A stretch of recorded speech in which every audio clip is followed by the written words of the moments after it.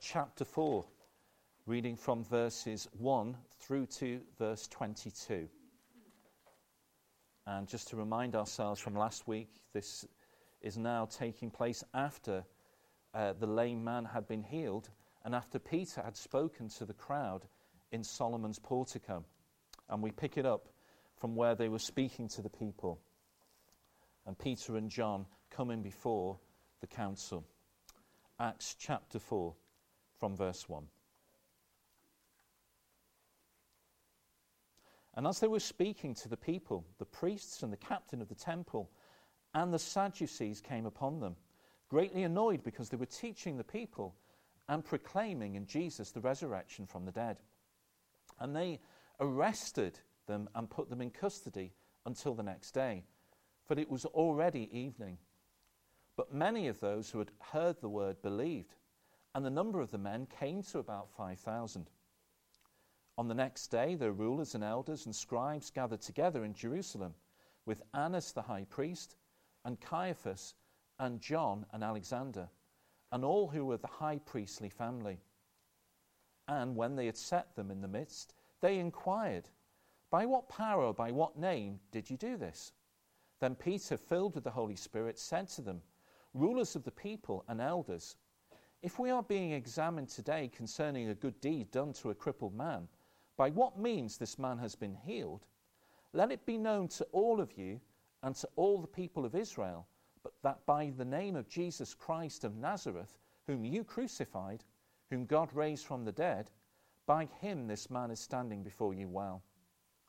This Jesus is the stone that was rejected by you, the builders, which has become the cornerstone. And there is salvation in no one else, for there is no other name under heaven given among men by which we must be saved."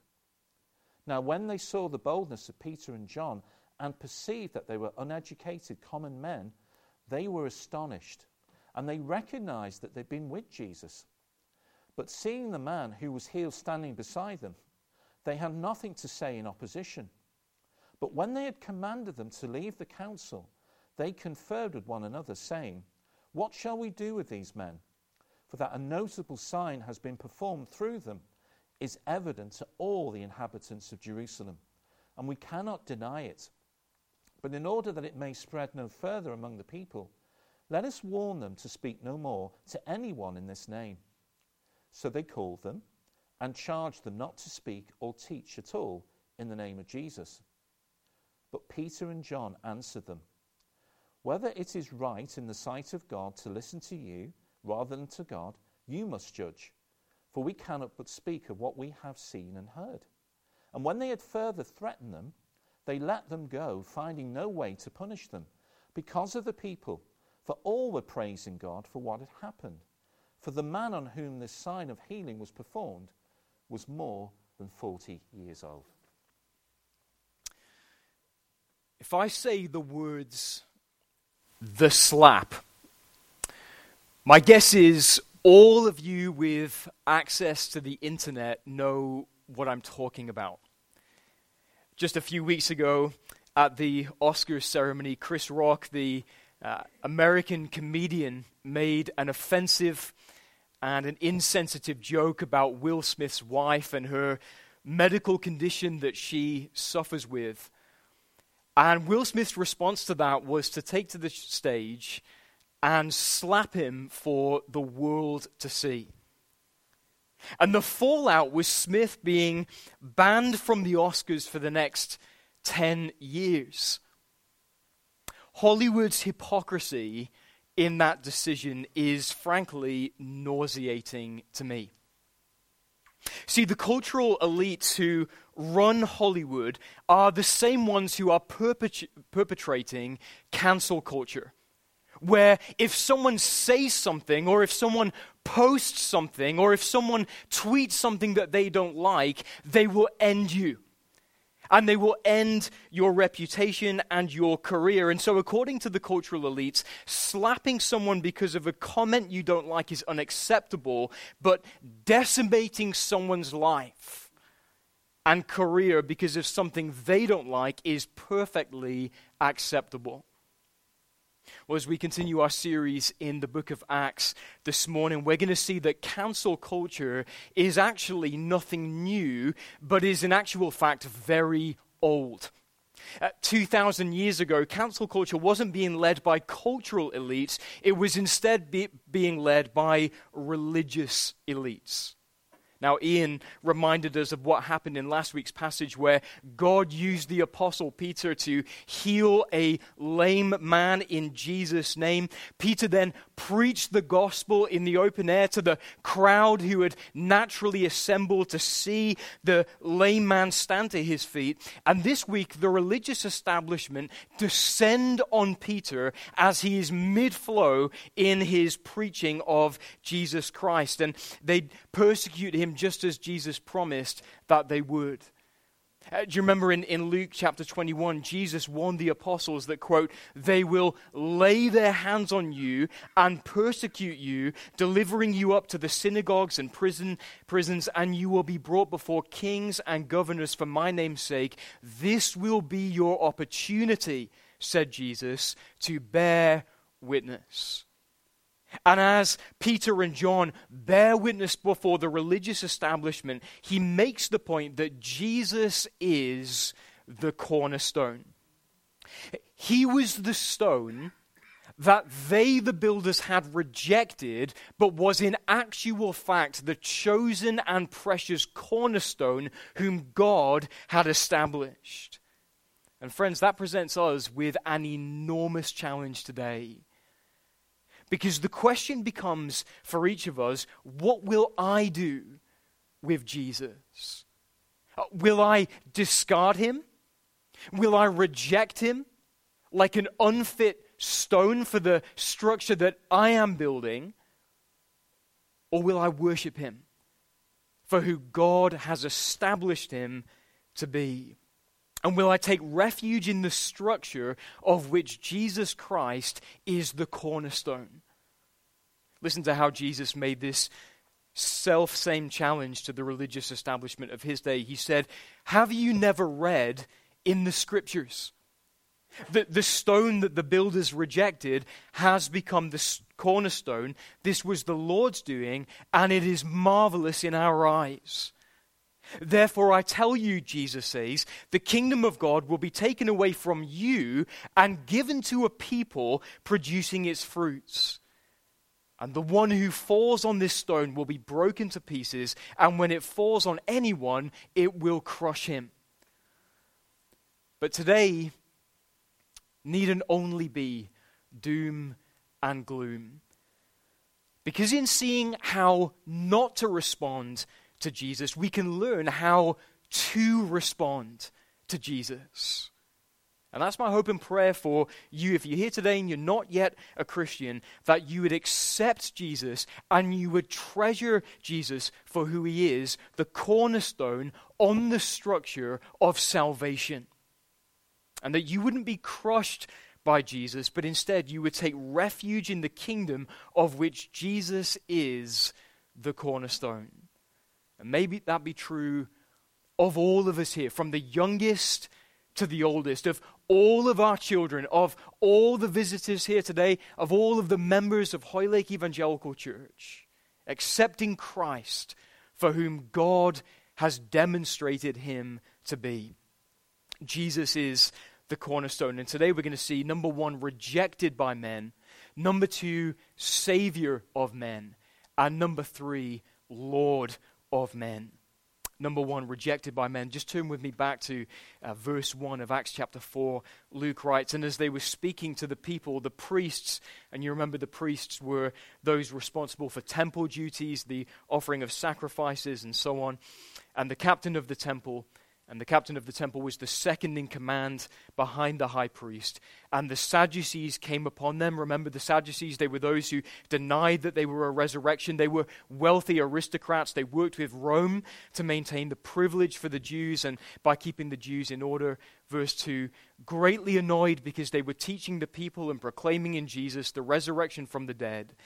And they arrested them and put them in custody until the next day, for it was already evening. But many of those who had heard the word believed, and the number of the men came to about 5,000. So we're talking here of potentially 10,000, 15,000 people, including the women and the children. Verse 5, on the next day their rulers and elders and scribes gathered together in Jerusalem, and they were the three groups that formed the Sanhedrin. Verse 6, with Annas the high priest and Caiaphas and John and Alexander and all who were of the high priestly family. And when they had set them in the midst, they inquired, by what power or by what name did you do this? And when Peter answers that question in the verses to follow, Peter will make the audacious claim that despite their impressive titles of priest, of captain of the temple, Sadducees, and despite their convincing reputations, and despite the vast quantities of knowledge that they'd accumulated inside their heads, they were in reality those who had rejected Jesus, the cornerstone, in order to establish a structure for themselves. The question is, why? Why would they do that? Well, Luke provides two reasons here, and when we put them together, we see what was at the heart of their rejection of Jesus. He tells us here in verse 2 that they were greatly annoyed because they, Peter and John, were teaching the people. Peter and John were stepping on their toes. Who were Peter and John? They hadn't gone through their theological education. They hadn't undertaken their ministerial training, and yet the crowd was hanging on their every word. And then Luke tells us that Peter and John were proclaiming in Jesus the resurrection from the dead. And you remember the Sadducees were those who didn't believe that there was a resurrection from the dead. And what's more than that, talk of a resurrected king would garner the wrong kind of attention from Rome. The mass-scale worship of 10 to 20,000 people of a king who had his boot on the neck of death would easily be viewed by Rome as the threat of a revolution, threat of a rebellion, threat of an insurrection. And why did the Sadducees care about that? The Sadducees cared about that because Rome looked to the Sadducees to keep the people in order, and the Sadducees looked to Rome to keep their prosperity and to keep their land. And so, friends, for the Sadducees, Jesus had to be rejected because he would take away what they loved the most. Jesus would have to go. The apostles would have to go. The preaching of the gospel would have to go. Miracles performed in Jesus' name would have to go because they had rejected God's cornerstone to build monuments to themselves. And friends, this is exactly what Jesus had communicated in the parable of the soils. You remember in the parable of the soils, there's a farmer, he's scattering seed, and the various types of surfaces on which the seed falls represents the kinds of hearts that hear the gospel. And Jesus said, with regard to the surface covered in thorns, the thorns grew up and choked the seed, and it yielded no grain. They are those, Jesus said, who hear the word, but the cares of the world and the deceitfulness of riches and the desires for other things enter in and choke the word, and it proves unfruitful. That was the religious establishment of the first century. Religion was a means to those other things, to prosperity, to national peace, to their titles and reputations, and to the land. Some years ago now, I was traveling for work, and I was sat on a table with somebody who said that since the Bible's teaching on sexuality will alienate our young people, we should just wholesale reject the Bible's teaching on sexuality. And he said if we don't do that, we are going to be shutting our doors. But friends, what that is to say is if the Word of God gets in the way of my church and the way of my ministry, then we must reject the Word of God in order to build my kingdom. If you're here today and you're not yet a Christian, and yet you feel like perhaps you're right on the brink of devoting your life and committing your life to the Lord Jesus Christ, I have a word for you from this passage, and it is this: you must count the cost, and you must understand that Jesus Christ is worth every sacrifice you could ever make, because he is worth it. He is worth it. He's the cornerstone, chosen and precious. You might lose friends, but I'm here today to tell you that Jesus Christ is the friend who sticks closer than a brother. You might lose money. You meet the girl of your dreams, and because you're a rocket scientist, you work out that if you just move in together, you'll have 2 incomes and 1 price of rent to pay. But friend, Jesus is the treasure in the field who's worth the sale of everything you have in order to get the treasure in the field, because he's worth more than everything combined. And you might lose time. Who wants to give up easy like Sunday morning to come to this place to sing hymns and to hear Hugh shout his head off for 40 minutes? Who wants to do that? Answer: those who love the cornerstone more than the kingdom of self. Jesus is worth it. Infinite value, infinite worth contained in the cornerstone, who is Christ the Lord. Take the world, but give me him. He's worth it all. Jesus is the cornerstone. Number 1, rejected by men. Number 2, Savior of men. Look at verse 8. Luke writes, then Peter, filled with the Holy Spirit, said to them, rulers of the people and elders, if we are being examined today concerning a good deed done to a crippled man, by what means this man has been healed, let it be known to all of you and to all the people of Israel that by the name of Jesus Christ of Nazareth, whom you crucified, whom God raised from the dead, by him this man is standing before you well. This Jesus is the stone that was rejected by you, the builders, which has become the cornerstone. And there is salvation in no one else, for there is no other name under heaven given among men by which we must be saved. Now, when they saw the boldness of Peter and John and perceived that they were uneducated common men, they were astonished, and they recognized that they had been with Jesus. But seeing the man who was healed standing beside them, they had nothing to say in opposition. And so just as the actions of the religious establishment exposed who they really were, the miraculous healing of the lame man revealed who Jesus really was. A Savior who can do for souls what he can do for knees and ankles and legs. And just as no one else can miraculously heal paralysis with a word, no one else can raise the spiritually dead with a word. There is no other name under heaven by which we must be saved other than the name of Jesus Christ. Someone put it like this: if the name of Jesus heals, then the name of Jesus forgives sin. And he's the cornerstone of the proverbial structure on which the kingdom of salvation is built around.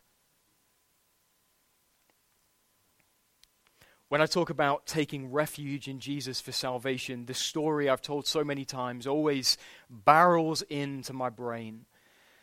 And it's the story you remember of Johnstown in Pennsylvania. I remember preaching in California once, and a man came up to me before the service and said, "I'm from Johnstown." And Johnstown used to be a holiday destination because it was a town situated at the bottom of this stunning mountain range. But 14 miles away, high up in the mountains, was a shoddily built earthenware dam that was holding back the Cannonmall River, which weighed in at about 200 million tons. And those responsible for the town have been told so many times, if you don't do something about the dam, one day it's going to give way. And one day it rained. And the result was the giving way of the dam. And the result was 2,209 people losing their lives. But friends, as believers in Jesus Christ, we are those who by God's grace alone have taken refuge in the only structure that can keep us safe from the flood of the wrath of God against our sin. The only structure. So that we can sing with Martin Luther, a mighty fortress is our God, a bulwark never failing. Our helper, he amid the flood of mortal ills prevailing. And we can sing with Stuart Townend, in Christ alone my hope is found. He is my light, my strength, my song. This cornerstone, this solid ground, firm through the fiercest drought and storm. And so friends, think about this. Since we've been saved from the wrath of God, surely we can stand before the wrath of man. That's how Peter and John were standing. Because they had taken refuge in the only structure that can save. And so if we have been those saved from the wrath of God, then we can also stand before the wrath of men. If you were behind the wheel of an army tank, how intimidated do you think you would be of the swarm of bees outside? If you were on board a fighter jet capable of firing nuclear missiles, how afraid do you think you would be of the hailstones bouncing off the wings? If you were in a military submarine, overseen by the most trustworthy of captains, how afraid would you be of the sharks outside the submarine? The fear of man is incompatible with the gospel of salvation. The lifestyle that adorns our salvation is a lifestyle of boldness because of who Jesus is. Can I say that again? The lifestyle that adorns our salvation is the lifestyle of boldness because of who Jesus is. You see, when we read in verse 13, they perceived that Peter and John were uneducated common men.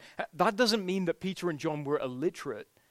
It means that they hadn't gone through their process of theological and ministerial training. And yet they had a boldness that could not be obtained in a classroom. A boldness that couldn't be obtained by any human means. How? Where did they get it from? Through being with Jesus and through being filled with the Holy Spirit. Friend, that must be true of us today. Can I give us this word of application? Lead by example when it comes to being with Jesus. Don't wait for someone else to do it. Don't wait for someone more qualified to do it.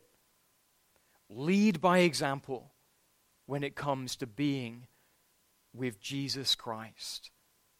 And friend, can I give us 4 practical steps for that being a reality in our life? The first is this: reject all that offends Jesus.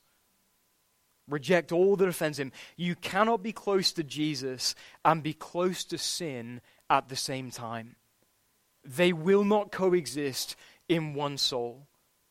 I know your wife is going to look at you in a very strange way when you pick up the remote control and you turn it off because the film that you're watching is getting inappropriate and you haven't done something like that in 20 years.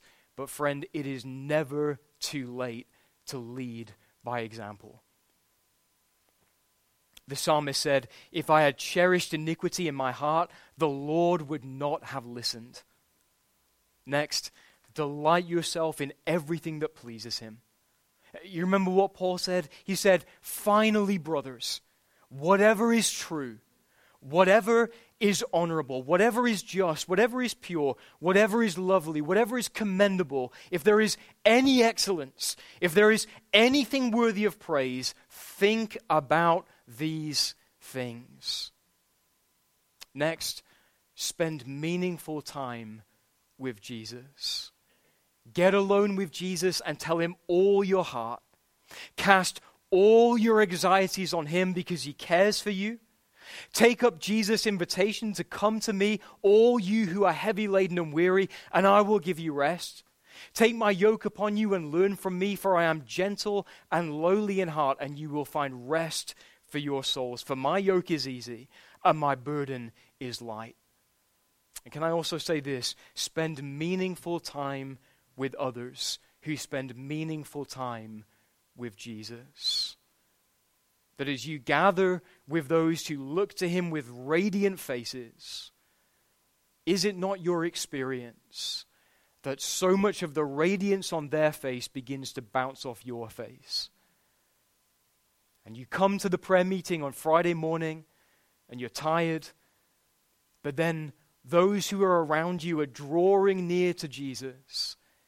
And what happens? Well, you feel like your heart can draw near to Jesus as well, and they're leading you to him.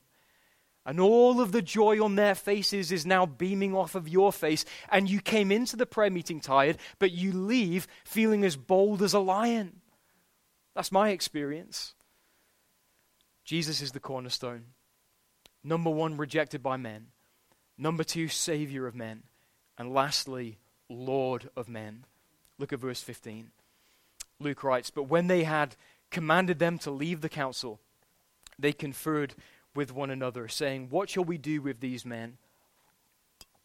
For that a notable sign has been performed through them is evident to all the inhabitants of Jerusalem, and we cannot deny it. But in order that it may spread no further among the people, let us warn them to speak no more to anyone in this name.' So they called them and charged them not to speak or teach at all in the name of Jesus. But Peter and John answered them, 'Whether it is right in the sight of God to listen to you rather than to God, you must judge. For we cannot but speak of what we have seen and heard.' And when they had further threatened them, they let them go, finding no way to punish them because of the people. For all were praising God for what had happened. For the man on whom this sign of healing was performed was more than 40 years old." Friends, the rule of speech in the kingdom of God is determined by the cornerstone of the kingdom of God. And when a human authority denies you the right to speak in Jesus' name, we submit to Jesus, we do not submit to them. The cornerstone of the kingdom to which we belong is the Christ, not the Prime Minister. And therefore we must speak of what we have seen and what we have heard of him. Jesus determines the rule of speech in the kingdom of which he is the cornerstone. Now, I am no prophet, but it looks to me that the church in the West is about to return to a state of normality.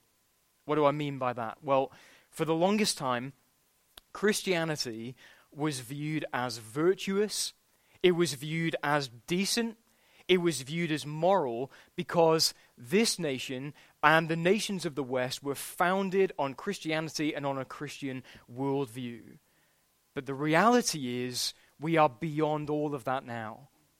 So that whereas Acts chapter 4 was a pre-Christian world, we are now living in a post-Christian world, and the assumption ought to be that the persecution will be the same. Whether it's a pre-Christian world or a post-Christian world, the response to Christianity is one and the same. Friends, Christianity was birthed on the wrong side of history. We find ourselves on the wrong side of history today. And since there cannot be two lords, one must bow to the other. Either man will bow to Jesus or Jesus will bow to man. And we have read the end of the story. We know how it ends. Every knee will bow to Christ and to Christ alone. Allow me to speak then to those of you who are not yet converted to Jesus Christ. And I want to say this: you must prefer eternity to history. You must prefer eternity to history. Don't worry about being on the wrong side of history. This all got going on the wrong side of history. And yet today Rome is dead and Jesus is alive. Rome is in a tomb and Jesus is on a throne. Don't worry about being on the wrong side of history. Worry about being on the wrong side of eternity. Friend, the reality is this: the time is fast approaching where we must each have to die. And if you have some time on your deathbed, your thoughts will be dominated by two primary thoughts. Number one, I cannot believe my life has gone by this quickly. And number two, is there anything on the other side? And I'm here to tell you today that there is. There is heaven for all who have taken refuge in the kingdom of which Jesus is the cornerstone. And there is hell for all of those who have discarded Jesus like an unfit stone. Be saved today. And to the believers, can I say this? Know your history. Why do I say that? One of the reasons the governments of the world feel so free to persecute Christians is because they don't know our history. They don't know that when you persecute Christians, Christianity grows. They don't know that the blood of the martyrs is the seed of the church. They don't know that when you squash us, you spread us. There is a reason the church in China is exploding. There is a reason the church in Iran is exploding. Again, because when you squash us, you spread us. Christian believer, let me say this: if you don't know your history, you will not know how to stand in the present, and you will fall in the future. But if you know the history of the church, you will stand today, and you will stand tomorrow, and you will be welcomed into eternity with open arms to the Jesus who is the cornerstone. Amen? Amen. Amen. Let me pray for us, and then we'll